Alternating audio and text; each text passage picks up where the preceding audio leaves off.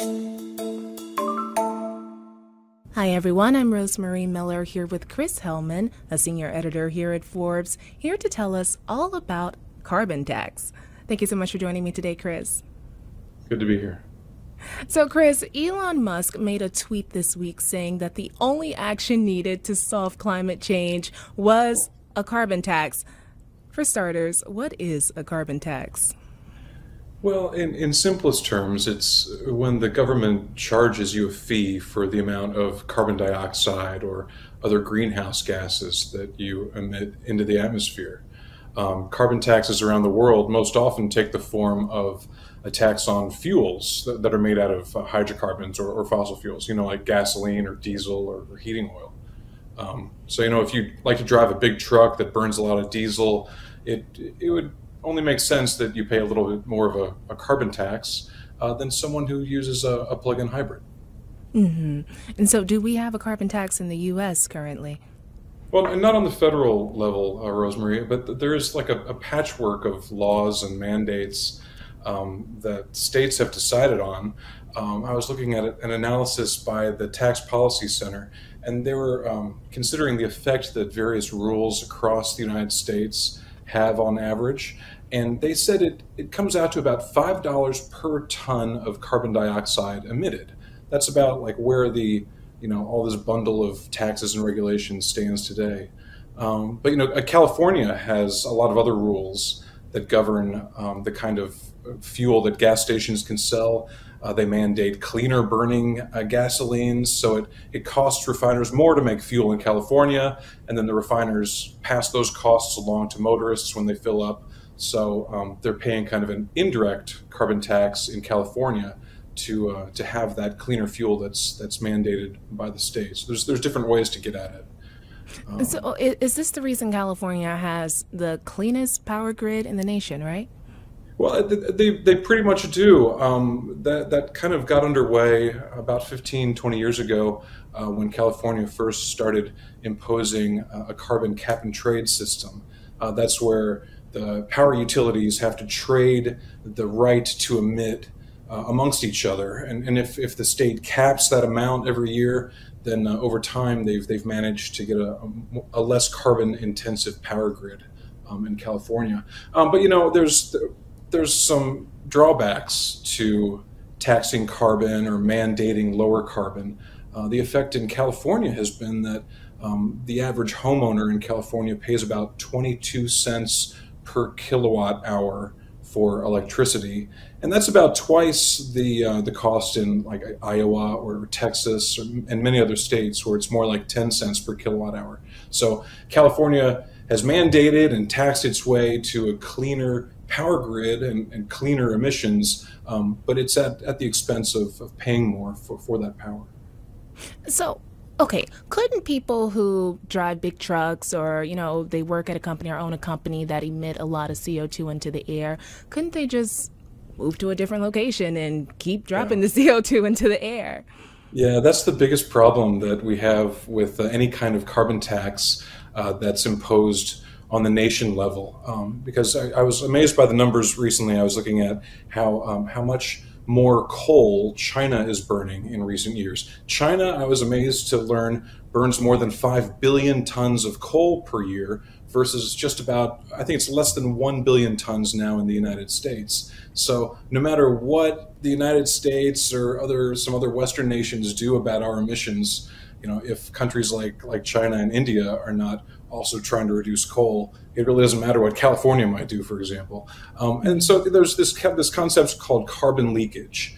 And for years, the United States has kind of benefited from it because European manufacturers of chemicals or pharmaceuticals and steel, they've moved operations out of Europe to the United States because we didn't have any kind of blanket carbon taxes and because we had really cheap energy in the form of natural gas. So it would be really disappointing to those companies to have to change their strategy all over again. But that's something that we'd have to consider, that idea of carbon leakage. Well, do you think the U.S. could get a carbon tax? And if so, what would the right amount be? Yeah, I don't think that would happen right now. There's there's about zero chance of that passing this Congress. The carbon tax, I think, has become a political non-starter, and that's in large part because the two parties really disagree on how bad carbon dioxide is and what should be done about it. I mean, we breathe the stuff out every day, so it's not toxic. It's not going to kill us. It might kill us by causing the greenhouse effect and rising the sea levels. But I was amazed to learn that under the Trump administration, the Environmental Protection Agency considered that the social cost of carbon was equivalent to about $5 per ton of carbon dioxide emitted. Now, fast forward to the Biden administration, the EPA now says that the social cost of carbon is about $200 per every ton emitted. So depending on who's controlling things, you'll have a very wide gap between how bad you think the effect of carbon dioxide is. So I don't know if all those numbers make sense. Yeah, I mean, that's a really wide gap, as you said. But Chris, make that make sense for us. What do you mean by that? Yeah, it's one of the hardest parts of reporting on carbon taxes and carbon emissions is that how does that apply to us, right? So I guess the easiest thing is to think of it in terms of what would it do to the price of a gallon of gas. So right now the average cost of gasoline in the United States is around $3 a gallon. It'll vary pretty widely. I was looking at a report by the Congressional Budget Office that determines that if we had just a $25 per ton carbon tax in the United States, that would have the effect of raising the price of a gallon of gas by about a quarter. So maybe 25 cents a gallon to account for a $25 carbon tax. Now, we could probably cover that, right? From $2 or $3 to about $3.25. That's doable. But if we were trying to cover, like I was saying before, if the social cost of carbon is $200 a ton, then if we were trying to cover all of that impact in carbon taxes, we'd have to add about $2 a gallon to the price of gasoline. So that would be a more than 50% increase in gasoline prices. And the same thing would happen, only more so with natural gas. Those of us who cook and heat our homes with natural gas, especially down here in Texas, a $25 carbon tax would increase the wholesale price of natural gas by about $1.25 per million BTU. So for those of us who've paid a gas bill recently, that would be about a 50% hike on today's natural gas price with just a $25 per ton carbon tax. So I don't know, it would be a big difference to people's pocketbooks. And wouldn't that put like a massive brake on economic activity? Yeah, no, it absolutely would. Taxes, pretty much all taxes do in one way or another. You're forcing people to give up money or capital that they would otherwise employ somewhere else. They would invest it in something else that they thought was a better idea than what the government thinks it should be invested in. And I think Canada is really going through this right now because Canada's Prime Minister Justin Trudeau and his party got approved recently a nationwide carbon tax, and they're starting to see the potentially negative effects of that, especially when it comes to people who, if you're living out in Quebec or the Maritimes, you're spending hundreds of dollars already to get heating oil to fuel your home to keep from freezing to death in the cold winters there.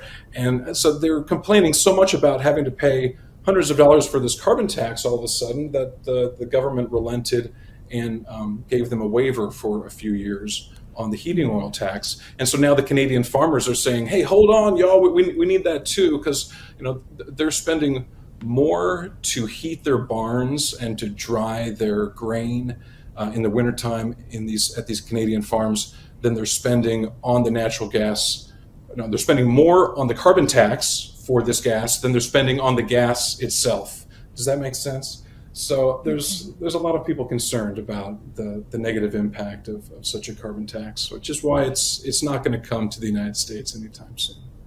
Well, without the politically unpopular carbon tax, what are some other ways that politicians have found to discourage carbon intensive activities and encourage greener energy investments?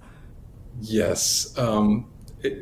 Yeah. If a carbon tax is not politically popular, it only makes sense that the politicians will try to find ways around that to more politically palatable things. And that happened recently with the 2022 Inflation Reduction Act, which I think should have been called like the Green New Deal Act because there's so many incentives for low carbon energy development. Okay, if you're building a wind farm, for instance, you can get 30% of your upfront investment in your wind farm back in the form of tax credits. So these are one-for-one offsets against a federal tax liability that you're getting back just because you decided to invest in wind or solar or other green generation. And okay, here's some numbers for us. According to the Committee for a Responsible Federal Budget, the tax credits for electric vehicles are going to amount to about $70 billion between now and 2031. And credits for carbon dioxide sequestration are going to be about $50 billion. So here's some more specific examples.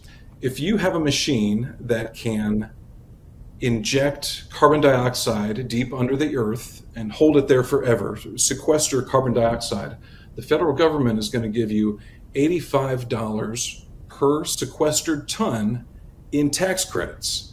So if you're a big oil company and you have huge amounts of profits every year, you're like, I am absolutely going to try to inject carbon dioxide deep into the earth in order to get this $85 a ton. So instead of taxing people into not doing things, what the government is doing with the Inflation Reduction Act is incentivizing this corporate behavior to invest in projects that otherwise, might not make sense for them, that they think in the long run will be for the greater good for, lowering emissions for everyone. Well, that sounds very generous. Well, Chris, is there anything else on your radar regarding carbon tax that you believe should be on ours? Well, let me think. I think you can make the argument that the average American taxpayer is already effectively paying a carbon tax to the extent that we underwrite the green tax credits and the Inflation Reduction Act and other government programs. So, if we're paying our taxes, that's offsetting these subsidies and tax credits that the federal government is giving for these projects. So I'd like to consider that our tax credit that we're already paying, right? So it's a trade-off. I prefer the government incentivize entrepreneurs to invest in a socially responsible way rather than punishing and penalizing people for just driving a big truck or heating their homes. But that's what makes it such a contentious political issue, and that's why Elon Musk thought he'd have some fun tweeting about it this week. Well, thank you so much for joining me today, Chris. Great to be here. Thanks, Rosemary.